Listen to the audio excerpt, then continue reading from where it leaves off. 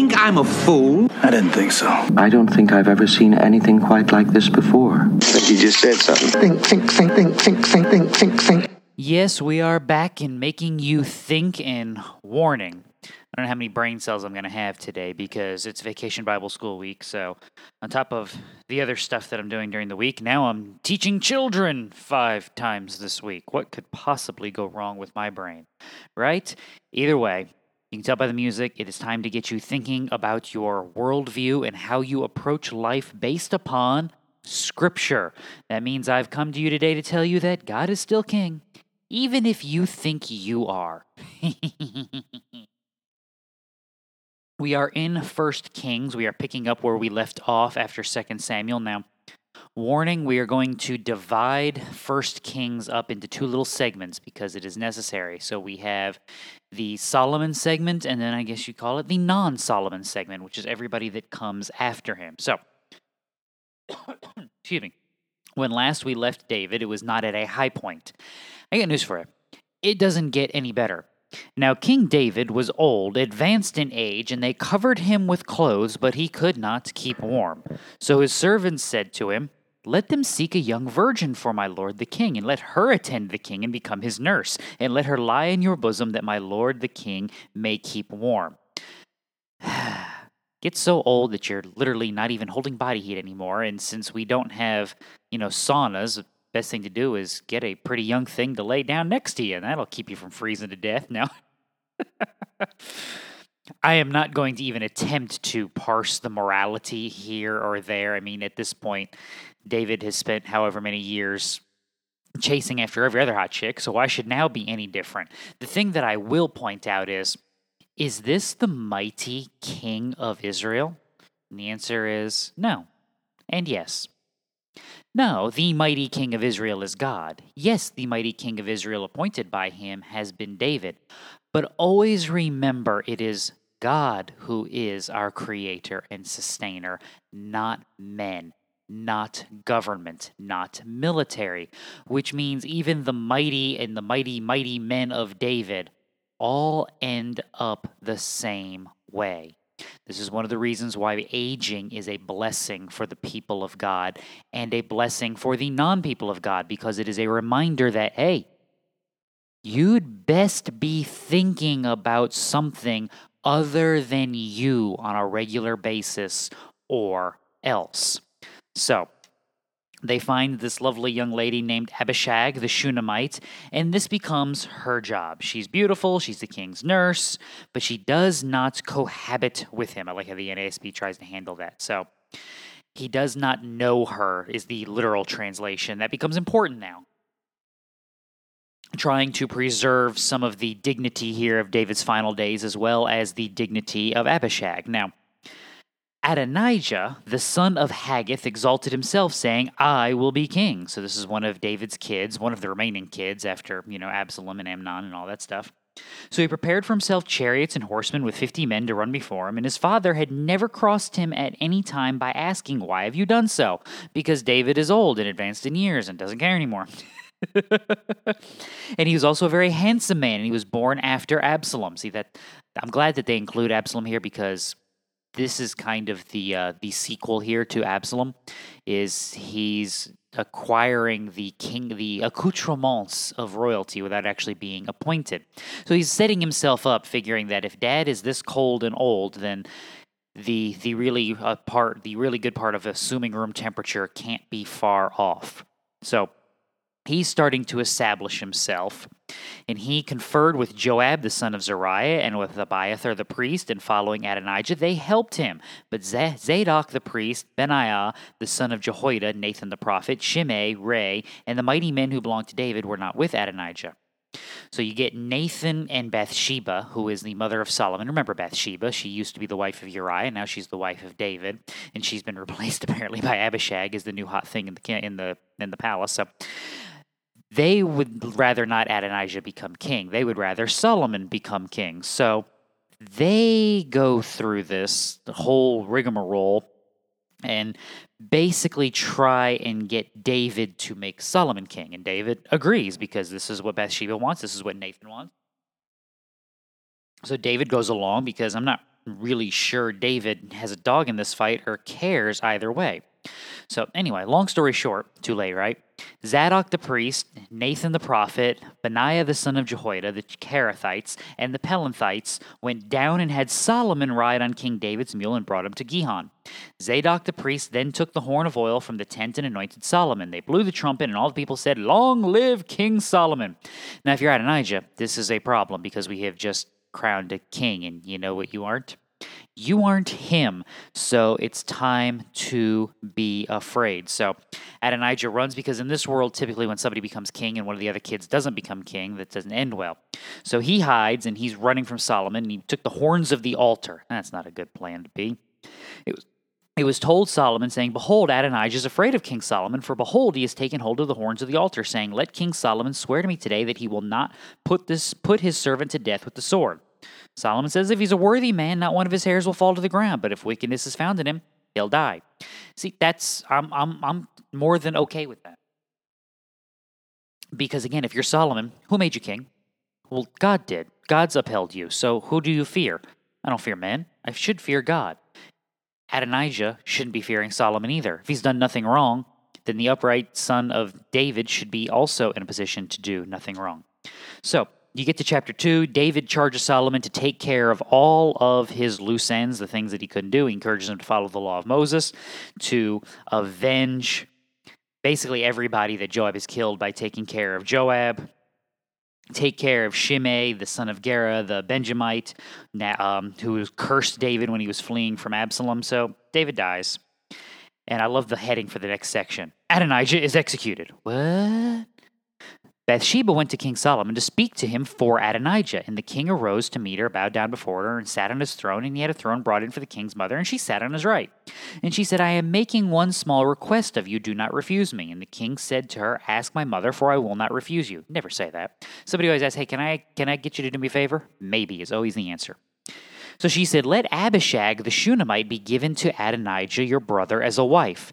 Hold up. See, that would be a problem, because even though 1 Kings 1 went out of its way to tell you that Abishag did not sleep with David and that was not her job, what do you think everybody thought? Yeah, exactly. The same thing you think. So by you getting her as a wife is kind of a claim to the, how should we say this, to mark the same territory that David has marked, to make you equal with David. This is a usurpation. Solomon answered and said to his mother, "Why are you asking for Abishag the Shunammite for Adonijah? Ask for him also the kingdom, for he is my older brother, even for him, for Abiathar the priest, and for Joab the son of Zeruiah." In other words, Solomon sees this for what it is. It's a power play. It's a way to gain standing with the people. He can't get Bathsheba. He can't get one of the other wives. He can't get Abigail. He can't do that, but he can get Abishag as an appropriate wife and show that he is the rightful heir. And he's already got Joab, and he's already got a priest. He's already got all of this stuff, so this would just be the next thing. "Therefore, as the Lord lives, who has established me and set me on the throne of David my father, and who has made me a house as he's promised, surely Adonijah shall be put to death today." So Solomon sent Benaiah, the son of Jehoiada, Benaiah. Yeah, Benaiah. I said it right the first time. Son of Jehoiada, and he fell upon him so that he died. Then to Abiathar the priest, the king said, "Go to Anathoth, to your own field, for you deserve to die, but I will not put you to death at this time, because you carried the ark of the Lord God before my father David, and because you were afflicted in everything with which my father was afflicted." So Solomon dismissed Abiathar from being priest of the Lord to the Lord in order to fulfill the word of the Lord which he had spoken concerning the house of Eli in Shiloh. In other words, even if Abiathar hasn't done anything wrong, he's the wrong guy. He's the wrong family line. We made mention of this as we ran through because Abiathar survives the slaughter at Nob. He's the wrong priest, though, so that is handled. Joab is executed. Shimei is executed. Solomon becomes king, has a lovely prayer from God, for God.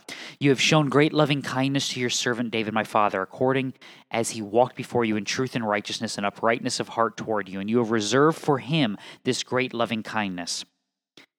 that you have given him a son to sit on his throne as it is this day. Now, O Lord my God, you have made your servant king in place of my father David, yet I am but a little child. I do not know how to go out or come in. Your servant is in the midst of your people, which you have chosen, a great people who are too many to be numbered or counted. So give your servant an understanding heart to judge your people, to discern between good and evil, for who is able to judge this great people of yours? This is good from Solomon. This is a good start. He wants wisdom. God grants him this wisdom. Solomon then judges wisely and demonstrates this wisdom. He is the king for God's own people. This is excellent. There is one issue, though, that we kind of glossed over. Solomon formed a marriage alliance with Pharaoh, king of Egypt, and took Pharaoh's daughter and brought her to the city of David until he had finished building his own house and the house of the Lord and the wall around Jerusalem. That was a problem. This isn't how you're supposed to consolidate your rule. This isn't how you're supposed to set yourself up. You're supposed to do this wisely. I point that out because in the same chapter, we have Solomon doing well and we have Solomon doing poorly. And yet we have the blessing of God. The standard for being in God's presence is perfection. It is righteous holiness, pure glorification. And yet we don't have it. From where will we get this? Welcome to the provisioning work of God. Welcome to his accomplishing, one of our foundations, his accomplishing of all that he has promised, all the good that he has ordained to give. Therefore, we stand not because we are perfect, but because he is perfect. We succeed not because we are good, but because he is good. And in Solomon, you get a good example of this. When understanding his place in the kingdom, understanding the benefit of God, the mercy and the greatness of the fulfillments of God, he goes, hey, I need some wisdom to accomplish the work you have sent me to do. When not thinking like that and thinking he needs to make some treaties, he marries the daughter, which is, again, the wrong thing. Why is that the wrong thing? Because it is a trusting in the geopolitical establishments of the world and not the God who presented him, the God who installed him. So, Chapter 4, we get the list of advisors, how awesome Solomon is.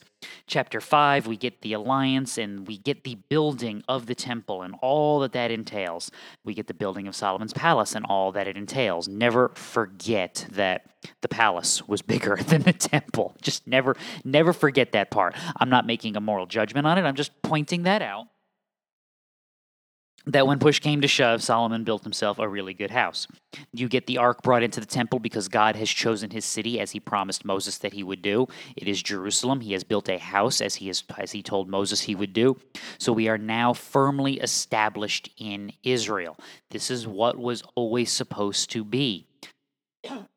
If you're Israel, this is the high point. Because of the work of God's chosen king David, the great ruler, the man of war who could accomplish, Israel is now at peace. They now also see this wise king of wisdom who can then demonstrate another aspect of God's attributes. I'd like to point out, neither of these men were perfect and good. Not by heavenly standard. By earthly standards, they're probably better than average, but by earthly standards, they're better than average. By heavenly standards, not so much. But again, faithful, loving, trusting in God. Therefore, they are his people. So you get the warnings from God in chapter 9 that the kingdom will be kept if God is followed. This is your, it's repeated in 2 Chronicles there. That if my people who are called by my name will humble themselves and return to me, then I will heal their land. Christian, just always remember that that's for Israel, not you. You don't have a land. Not in the way that Israel had a land. And what I mean by that is you may be standing on the ground. You may own that ground. But that is not your Christian ground. Your Christian ground is reserved for you in heaven, Colossians 3. Your Christian ground is reserved for you in God's kingdom, not in this world. Never, ever forget that. You see the Queen of Sheba showing up, which is cool because you see the recognition by the nations that God has done this, that God has accomplished, and you see the blessings that brings. So in other words, Everything that God has told the Israelites would happen and that he would do, he has done. He has been faithful to his side of these things. He has made them a nation. He has made them exalted amongst the nations. He has blessed them in such a way that the nations can see. Now, King Solomon, chapter 11, loved many foreign women along with the daughter of Pharaoh, Moabite, Ammonite, Edomite, Sidonian, and Hittite women, from the nations concerning which the Lord had said to the sons of Israel, you shall not associate with them, nor shall they associate with you, for they will surely turn your heart away after their gods. Solomon held fast to these in love. He had 700 wives, princesses, and 300 concubines, and his wives turned his heart away. This was always the reason for the warning, was that you can't love these women and walk faithfully with God, because you will do things for them and with them that will cause you to walk astray from God. Therefore, as Joshua said, choose for yourselves this day whom you will serve. And don't ask me, what was that with my voice? And the answer is, typically, that honey over there. That's always the answer for men, usually. I wish it wasn't the case, but it is what it is. Now, I point that out in following up what God has done, because in God's perfection, accomplishing all that he has promised, you see the people who most benefit from that turn away. Once again, though, God is faithful. Earlier to preserve for salvation, but also to preserve for judgment. Then the Lord raised up an adversary to Solomon, Hadad the Edomite. He was of the royal line of Edom. For it came about when David was in Edom that Joab, the commander of the army, had gone up to bury the slain, and had struck down every male in Edom, for Joab and all Israel stayed there 6 months until he had cut off every male in Edom, that Hadad fled to Egypt, he and certain Edomites of his father's servants with him, while Hadad was a young boy. So in other words, you now get problems. God also raised up another adversary to him, Rezon, the son of Eliada, who had fled from his lord Hadadezer, the king of Zobah. He gathered men to himself and became a leader of a marauding band after David slew them of Zobah. And they went to Damascus and stayed there and reigned in Damascus. So in other words, David, the man of war, conquering, doing what God has commanded, securing the people of Israel, can't do it perfectly in a fallen world. God could. But Solomon wasn't faithful. Solomon couldn't lead with all of these good gifts. Solomon could not lead the people to where they needed to be and where they needed to go. Therefore, they go astray. And God takes advantage. Well, God doesn't take advantage, but God uses this to raise up enemies in the natural course of his providential ruling. The people he has preserved for just such an occasion. And he will use them to then accomplish his judgment. So, Solomon dies. Rehoboam, his son, takes over. Rehoboam is what we affectionately refer to as a nitwit. So the people come and ask him for relief because Solomon, in order to build his temple and to build his palace and to build all the things that he has done, he needed to conscript and he needed to tax. And the people are like, your dad taxed us a lot. We'd appreciate it if you would maybe lower those a little bit now that all these great projects are done, so that we can, not starve to death and die here. That'd be awesome. Thank you. And when Rehoboam went to his advisors, the old men went, they're right. We have taxed them really hard, and it'd probably be a good idea to throw him a bone here and to not do this, lest some bad things happen. And then when Rehoboam asked all his young buddies who grew up in lavish luxury, they're like, oh, forget those people, man. You think my dad was tough? Huh. Just wait till you get a load of me. And the people are like, yeah, bite me. We're out of here. So they're out, and we now get the split. So we get Rehoboam ruling in Judah, and we get Jeroboam ruling in Israel. And from here on in, things get really complicated. And I'm not going to try to discomplicate them for you. I'm not even going to try and make sense of all of it and give you a flow chart. You can figure out who's the Jehoram here and the Jeroboam there and the Jeroboam and the Jehu and all. You can do all of that work yourself. You're smart people. I'm pointing out that this is the example that we get from Israel when God has done the very, very, very best. And we're sitting here going, you got to be kidding me. I mean, I've got nothing but good stuff from God. And this is what we do with it? The answer is yeah, because humanity is sinful. And even Israel, this was never even about Rehoboam, because Jeroboam built Shechem in the hill country of Ephraim and lived there, and he went out from there and built Penuel. Jeroboam said in his heart, now the kingdom will return to the house of David. And if this people go up to offer sacrifices in the house of the Lord at Jerusalem, then the heart of the people will return to their Lord, even to Rehoboam, king of Judah, and they will kill me and return to Rehoboam, king of Judah. So we picked this Jeroboam guy, but again, he's not the right king. So just like Saul, king for judgment. So the king consulted and made 2 golden calves and said to them, is it too much for you to go up to Jerusalem and behold your gods, O Israel, that brought you up from the land of Egypt? Because as Solomon wrote in Ecclesiastes, there is nothing new under the sun. So we get idolatry. We get false worship. We get every form of corruption and degradation that can be imagined, all because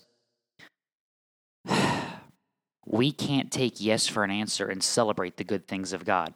Christian, this is a good warning for us, because if we fail to recognize in this world who God is, what He is doing, and what we're supposed to do as a result of that, we're going to be in the exact same place that Israel is here. We're going to be in the exact same place that Judah is here.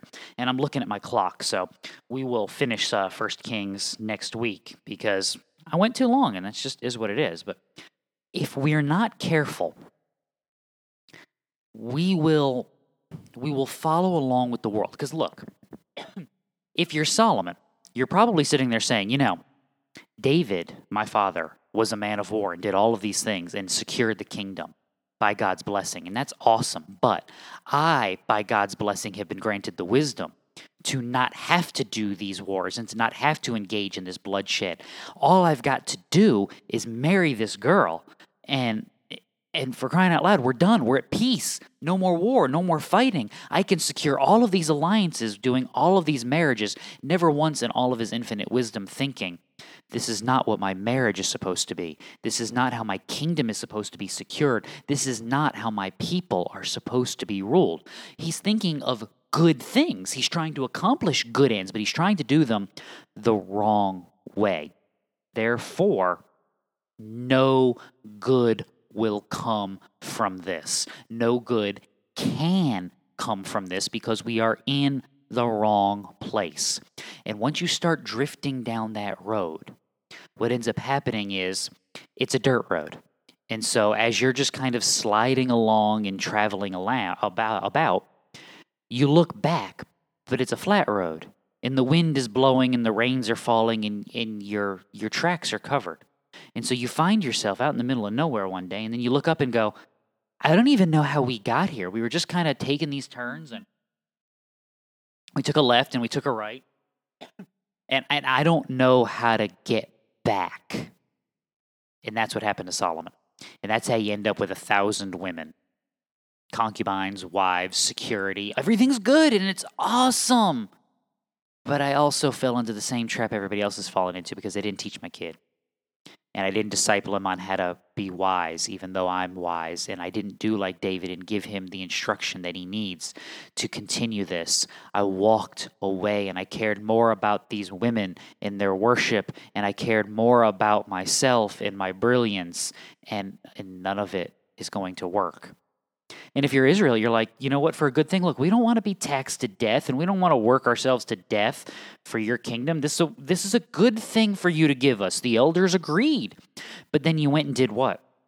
You went and found Jeroboam, and you went just because he has some cool story about a shriveled hand. Go have some fun and read that. Just because he's got some neat healing in his history. He might be the right guy, but he's not, because our hope isn't supposed to be in men.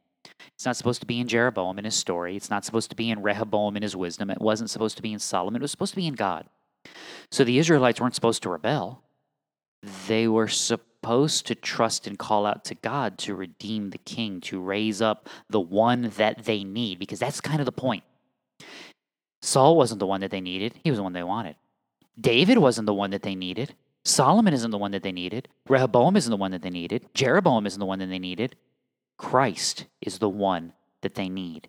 He's the one that they're supposed to be longing to because he is God and he is ruler. Again, God is the creator. He is the one who preserves us. He is the one who saves us. He is the one who has been faithful and will be faithful. He is the one who accomplishes all of these things.